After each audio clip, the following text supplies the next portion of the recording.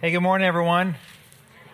Welcome to church. It's so good to have you here with us this morning. My name is Matthew. If we haven't met, I'm the pastor here at Trinity on the east side, and if we haven't met, we should do so afterwards. Maybe we can find each other out by the coffee or something. I want to thank David Walker for being with us here today. David is he's a worship leader in Snellville with Grace Church. What's it called? Grace Snellville. He also is a teacher at the 10,000 Fathers Worship School that Aaron Keys and a bunch of these guys started a number of years ago that trains up worship leaders from all over the world to become worship pastors. And so one of the cool connections we have at Trinity is with this school and with Aaron. And he reached out to us a while ago and said, how can we help you and come alongside and partner with what God's doing at Trinity? And so for the next couple of months, people from the school are going to be here leading us in worship. And so it's awesome to have David here. He's an amazing, humble, gifted, real guy. And so if you get a chance to say hey to him afterwards, just inundate him with people afterwards. He'll be sitting up here at the front waiting to talk. That's not true. But anyway, it's really a blessing having them here today. So I'm going to be reading from the book of Daniel. We're going to read the third chapter of Daniel. And this is, no joke, this is the longest reading I've ever done here at Trinity. So I hope you have coffee. It's about 4 minutes and 45 seconds at the 9 o'clock. So we're just going to settle in. You ready? It's a story. It's going to feel good. All right, here we go. Daniel chapter 3. So King Nebuchadnezzar made a golden statue whose height was 60 cubits. That's like 90 feet. And whose width was 6 cubits. And he set it up on the plain of Dura in the province of Babylon. And then King Nebuchadnezzar sent for the satraps, the prefects, the governors, the counselors, the treasurers, the justices, the magistrates, and all the officials of the province to assemble and come to the dedication of the statue that King Nebuchadnezzar had set up. And so the satraps, the prefects, the governors, the counselors, the treasurers, the justices, the magistrates, and all the officials of the province assembled for the dedication of the statue that King Nebuchadnezzar had set up. And when they were standing before the statue that Nebuchadnezzar had set up, the herald proclaimed aloud, "You are commanded, O peoples, nations, and languages, that when you hear the sound of the horn, the pipe, the lyre, the trigon, harp, drum, and entire musical ensemble, you are to fall down and worship the golden statue that King Nebuchadnezzar has set up. And whoever does not fall down and worship shall immediately be thrown into a furnace of blazing fire.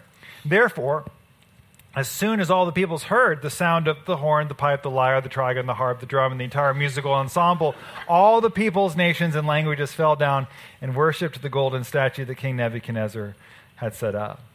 Accordingly, at this time, certain Chaldeans came forward and denounced the Jews. They said to King Nebuchadnezzar, "O king, live forever. You, O king, have made a decree that everyone who hears the sound of the horn, the pipe, the lyre, the trigon, the harp, the drum, and the entire musical ensemble shall fall down and worship the golden statue, and whoever does not fall down and worship shall be thrown into a furnace of blazing fire. There are certain Jews whom you have appointed over the affairs of the province of Babylon, Shadrach, Meshach, and Abednego. They pay no heed to you, O king. They do not serve your gods, and they do not worship the golden statue that you have set up." And then Nebuchadnezzar, in furious rage, commanded that Shadrach, Meshach, and Abednego be brought in, so they brought those men before the king. Nebuchadnezzar said to them, "Is it true, O Shadrach, Meshach, and Abednego, that you do not serve my gods and that you do not worship the golden statue that I have set up? Now, if you are ready, when you hear the sound of the horn, the pipe, the lyre, the trigon, the harp, the drum, and the entire musical ensemble, to fall down and worship the statue that I have made, well and good. But if you do not worship, you shall immediately be thrown into a furnace of blazing fire. And who is the God that will deliver you out of my hands?" Shadrach, Meshach, and Abednego answered the king, "O Nebuchadnezzar, we have no need to present a defense to you in this matter. If our God, whom we serve, is able to deliver us from the furnace of blazing fire and out of your hand, O king, let him deliver us. But if not, be it known to you, O king, that we will not serve your gods, and we will not worship the golden statue that you have set up." Then Nebuchadnezzar was so filled with rage against Shadrach, Meshach, and Abednego that his face was distorted. He ordered the furnace heated up 7 times more than was customary. He ordered some of the strongest guards in his army to bind Shadrach, Meshach, and Abednego and to throw them into the furnace of blazing fire. And so the men were bound, still wearing their tunics, their trousers, their hats, their other garments, and they were thrown into the furnace of blazing fire. Now, because the king's command was so urgent and the furnace was so overheated, the raging flames killed the men who lifted Shadrach, Meshach, and Abednego. But the 3 men, Shadrach, Meshach, and Abednego, fell down, bound into the furnace of blazing fire. And then the king Nebuchadnezzar was astonished. He rose up quickly. He said to his counselors, "Was it not 3 men that we threw bound into the fire?" They answered the king, "True, O king." He replied, "But I see 4 men, unbound, walking in the middle of the fire, and they are not hurt. And the 4th has the appearance of a god." Nebuchadnezzar then approached the door of the furnace of blazing fire and said, "Shadrach, Meshach, and Abednego, servants of the Most High God, come out, come here." And so Shadrach, Meshach, and Abednego came out of the fire, and the satraps, the prefects, the governors, and the king's counselors gathered together, and they saw that the fire had not had any power over the bodies of these men, and the hair of their heads was not singed, and their tunics were not harmed, and not even the smell of fire came from them. Nebuchadnezzar said, "Blessed be the God of Shadrach, Meshach, and Abednego, who has sent his angel and delivered his servants who trusted in him. They disobeyed the king's command and yielded up their bodies rather than serve and worship any god except their own God. And therefore I will make a decree. Any people, nation, or language that utters blasphemy against the God of Shadrach, Meshach, and Abednego shall be torn limb from limb, and their houses laid in ruins."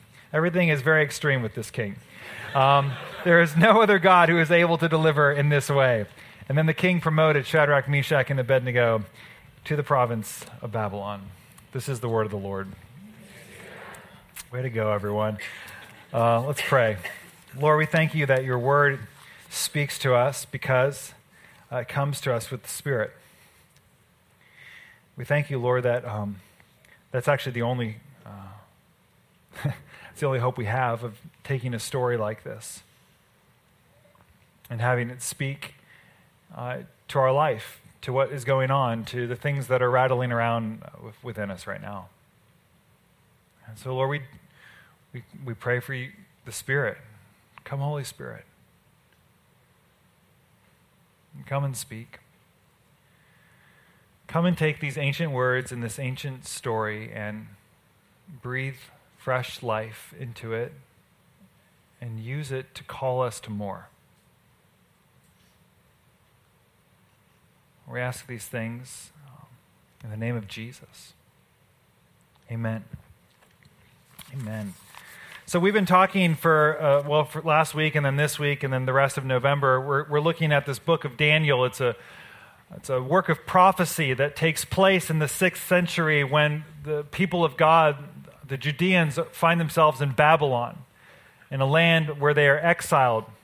And Ashley was here last week, and if you haven't listened to her sermon, I would just encourage you to go and listen to it because it's awesome, and she also sets up the next month of study. But what she laid out for us was this idea that Babylon is meant to be an imaginative and metaphorical place for us today. It's a real place too, and it's a real place in these stories.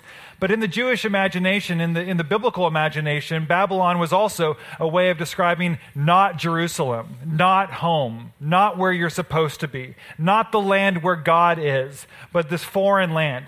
And yet Babylon's not a place that we're meant to try to leave. In fact, Jeremiah tells us in Jeremiah 29 that Babylon's a place where you build houses and you do good work and you plant vineyards. Some of us start families. All of us start spiritual families in this place. We set up shop here. We build businesses. We bless the city. We seek justice. We vote in elections. We celebrate holidays. We keep birthdays. This place matters. And so we seek the welfare of Babylon. We seek the welfare of this place, but we never forget that this isn't our place.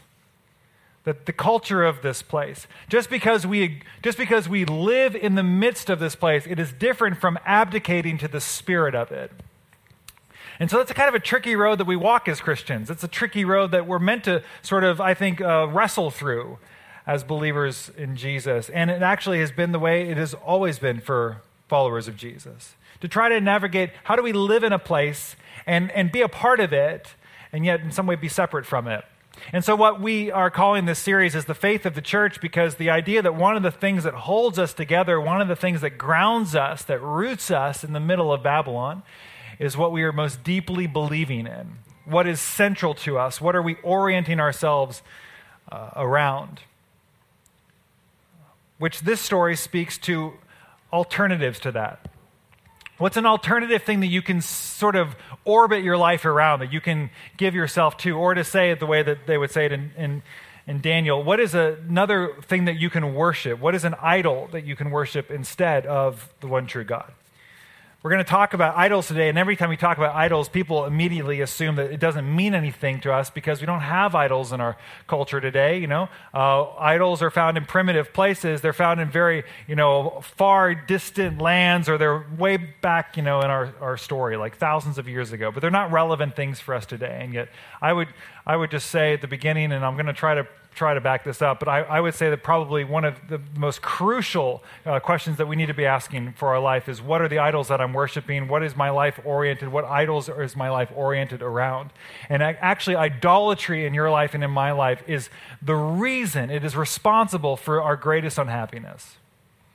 The reason that we find ourselves today most despairing, those of us who do, is because of the idols in our life. So, just 3 quick points from this story, since we just read for 25 minutes. I'm going to say, first of all, that Babylon is a place full of idols. It's a place full of idols. And idols do not have to be golden statues or stone carvings. They don't even have to be things. An idol can simply be something that I orient myself around. It's something that I draw my sense of value from, something that says something about me.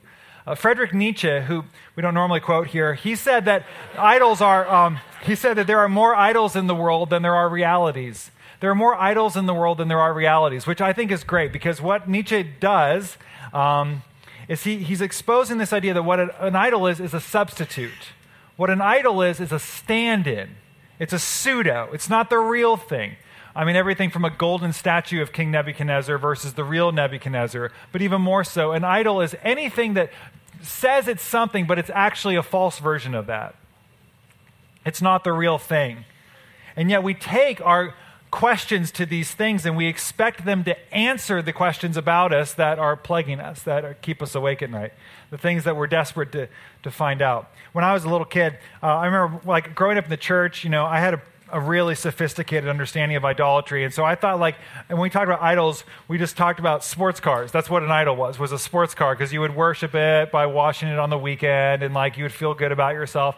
And I didn't have a sports car because I was a little kid, but I had a Trapper Keeper with a Lamborghini on it, and which is like the same thing when you were 9. And so I remember though just thinking that this thing somehow if I could ever have a car like this, it would just communicate so much about me. But most of all, it would communicate that I was the sort of person you'd want to be friends with, right? Because when you're a kid, you're just desperate for social acceptance. Then you grow out of that and you become an adult and you don't need people to like you anymore.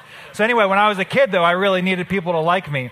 And that's not true at all. Anyway, so I thought that if I could just have this thing, and it wasn't the thing itself, it was the thing that the thing would give me. It was the promise that the thing would keep. If I had this, then I would feel this way. My life would feel in a certain way. I would get the sort of friends or acceptance or attaboys or boy, you're cool that I was desperate to try to find. Idols are not things necessarily. They're actually, they're objects, they're ideas, but really they're laden with promises. And when we build our life around receiving these promises, this is called worship. David Pallison, who is a Christian psychiatrist, defines idolatry this way. He says, an idol is anything that holds title to your heart's functional trust. Functional is a huge word there, because we talk about trusting a lot. We trust in our democracy, we trust in our elections, or here in church we say we trust in Jesus. But the functional trust is, what are you actually depending on?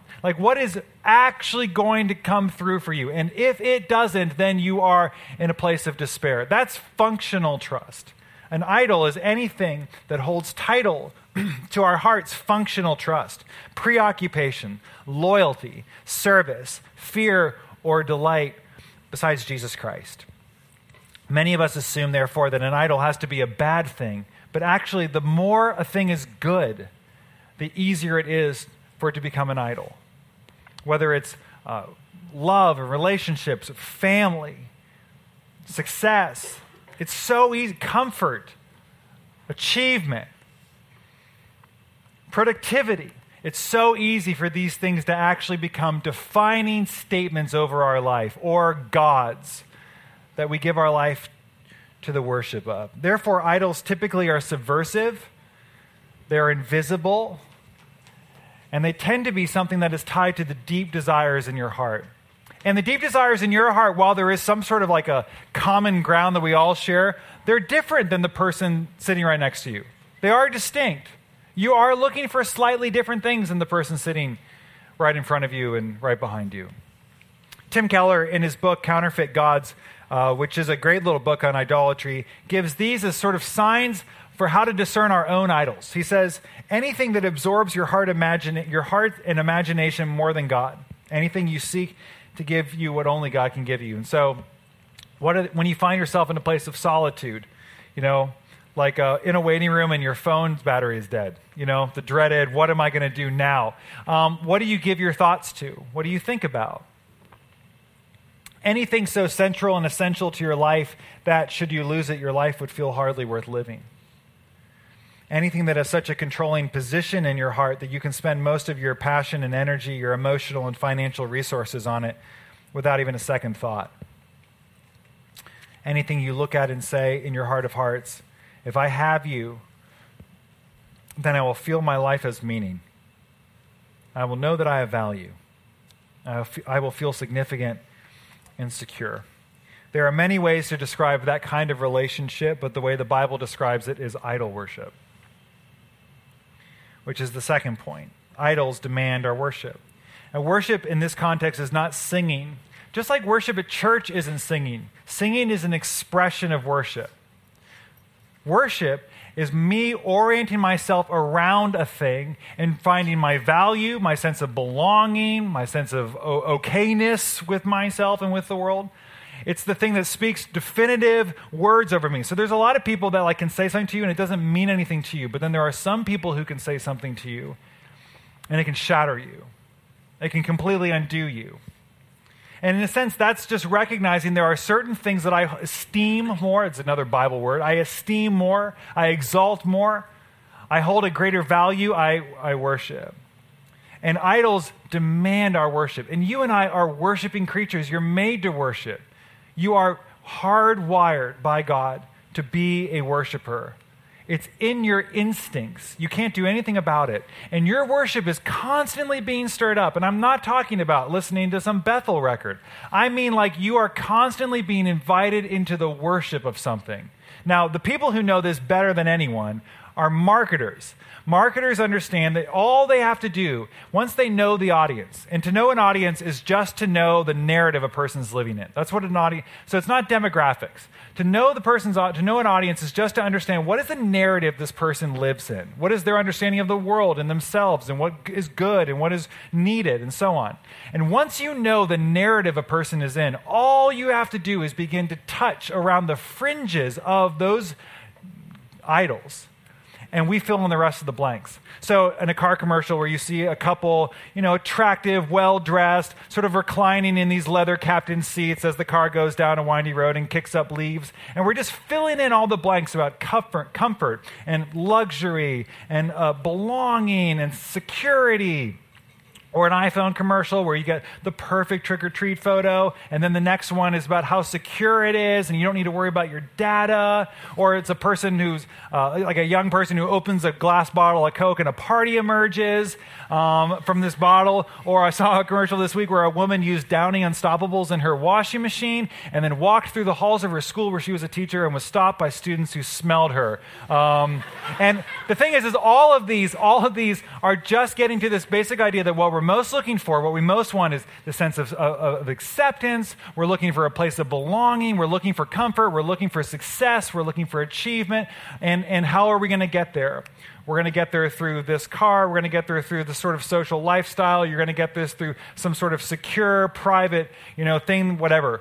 So you'll be the risk taker. You'll be the smart one. You'll be the good one. You'll be the one who enchants people with the smells coming from your body. Whatever it is, you're gonna get the thing you're looking for, because I know the narrative you're living in, which is that you're looking for something transcendent because you're made for it.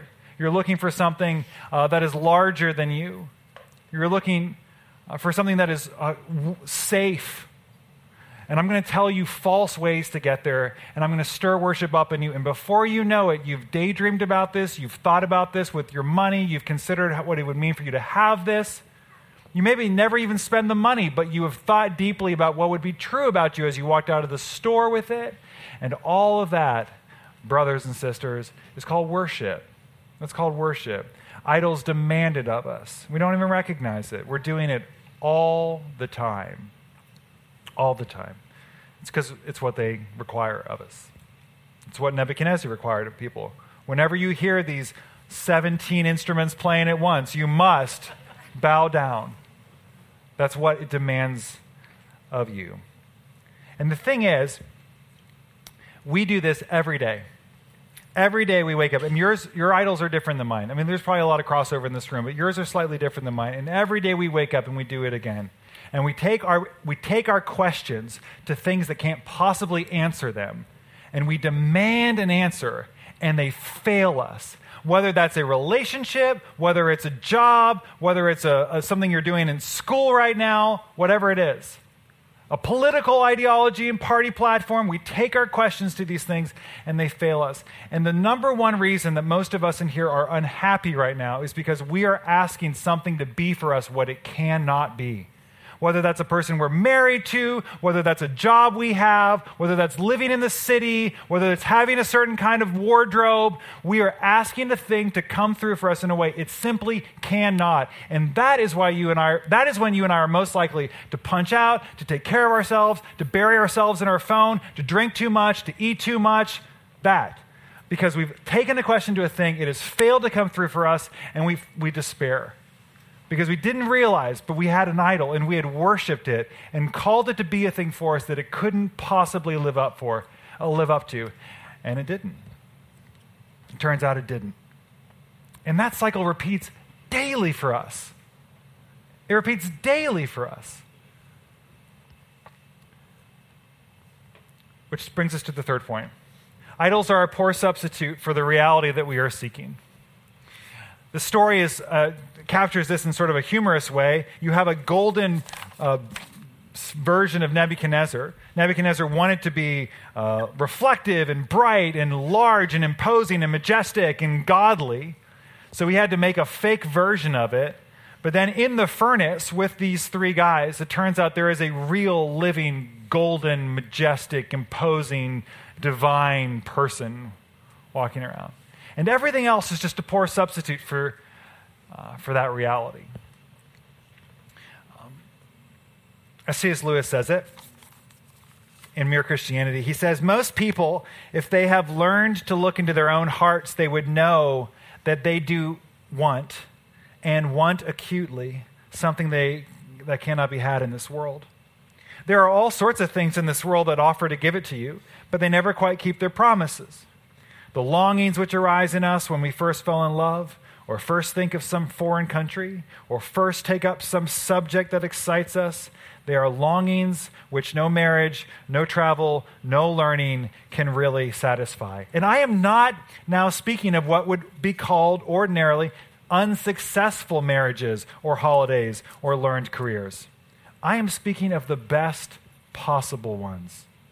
There was something we have grasped at in that first moment of longing, which just fades away in the reality. I think everyone knows what I mean. The wife may be a good wife. The hotels and the scenery may have been excellent. The chemistry may be a very interesting job. But something has evaded us. Or as he says elsewhere in the book, if I find therefore in myself a desire which no experience in this world can satisfy, the most probable explanation is that I was made for another world. at the end of 1 John, which is a little book in the back of the Bible, it's a letter that this old man, the Apostle John, writes to a church in Ephesus. He was an elder at this church, apparently, at some time. Anyway, he writes this letter, and he's like in his 90s. He's very, very old when he wrote this. And so he's, the great thing about getting to that age is that you just have a real economy with what you're saying because you're just not going to waste people's time, or your own, for that matter. And this is how he ends his letter to this church. He says, "We know that the Son of God is come and has given us understanding so that we may know him who is true. And we are in him who is true, in his Son, Jesus Christ. He is the true God and eternal life. Little children, keep yourselves from idols." Now, the thing I really love about this text is John's word usage. So in the Greek language, there's a word for true. That is, almost every time you see the word true in the New Testament, it's that Greek word. The word is aletheia. Sometimes you meet people with like that name. It's a pretty name. Aletheia. It means true. And true in the sense of like this is an honest representation of it. This is true. As we would use it. But he doesn't use aletheia here. And it's not because he doesn't know it. He uses that word other places. He uses the word alethanos, which actually means real or genuine. In other words, what John is doing as he's sort of coming in for a landing on this letter to these people he's never going to see again, he wants them to know, look, there are two ways to live this life. There is the real and the genuine to give yourself to, and then there is everything else. There is the pseudo, there is the false, there is the empty, or as he says simply, idols. There's two ways to live your life, he says, and I want you to know that God sent his Son so that we may know that we are in him, and he is the real thing. He is the real thing you're looking for. You're not going to find it somewhere else. He is the true God. He is the genuine one. He's the real answer.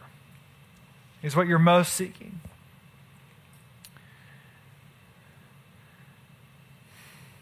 And the promise of this story is that if you and I will believe that and lean into that, that in some way we will be vindicated. Now, the promise in this story is not that if you do that, you won't experience suffering in this life. It's not that at all. Not at all. And in fact, I love Shadrach, Meshach, and Abednego's moxie because Nebuchadnezzar's like, put him in the hottest fire that's ever been on the earth. And they're like, look, it's not up to us to decide like whether or not God's going to deliver us. He may not. But even if he doesn't, know this, we will not bow our knee to that statue. We will not bow our knee to the gods of Babylon. I love it. And they could have very likely been thrown into the fire and been burned alive. And do you know why I know that?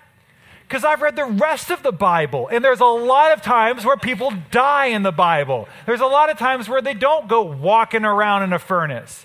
There's a lot of times where it happens that's it. They're just punished. In this instance, Daniel wants us to know something, though. He wants us to know that in this instance, rather than having to wait, even on the other side of death, for the answer to their question, they got the answer right there, and they walked through the furnace with ultimate reality himself. They walked through the furnace with ultimate reality himself. But they did so because they first were willing to abandon the idol which they could see and take their life in their hands. They abandoned the thing they could see so that they could embrace the thing that they cannot see. And loved ones, that is really hard, right?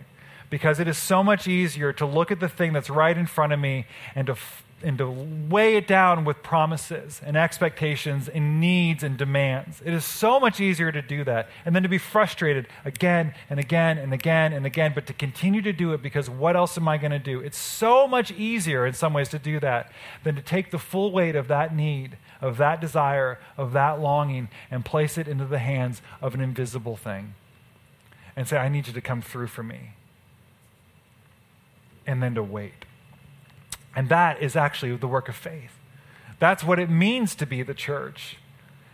It's not that we don't live in Babylon. It's not that we don't live among the culture. It's not that we don't wear the clothes and sing the songs and eat the food. It doesn't mean that at all. But that the functional trust of the heart is on something greater. Something that other people say, at least I can see this. This is reality for me. And we say yes, but it's just a shadow of reality.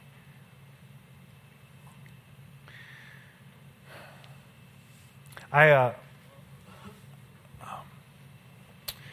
been thinking about idolatry for like 15 years. And not just this week. And I said this at the end of the last service, but I'm discouraged in some ways to stand here and talk about idolatry and realize that the things that I was thinking about as far as idols in my life 10 and 15 years ago are still the things I'm thinking about today when I talk about idols in my heart. That's discouraging to me. You would think that there might be some sort of, new idols. And yet I just want to say to you, as we get ready to come to this table and to be fed by Jesus, to receive the Spirit, I just want to say this to you. These things that we talk about, these are huge things. They're like mountains, We stand at the base of mountains and we look up and we go, how can we ever ascend to the top?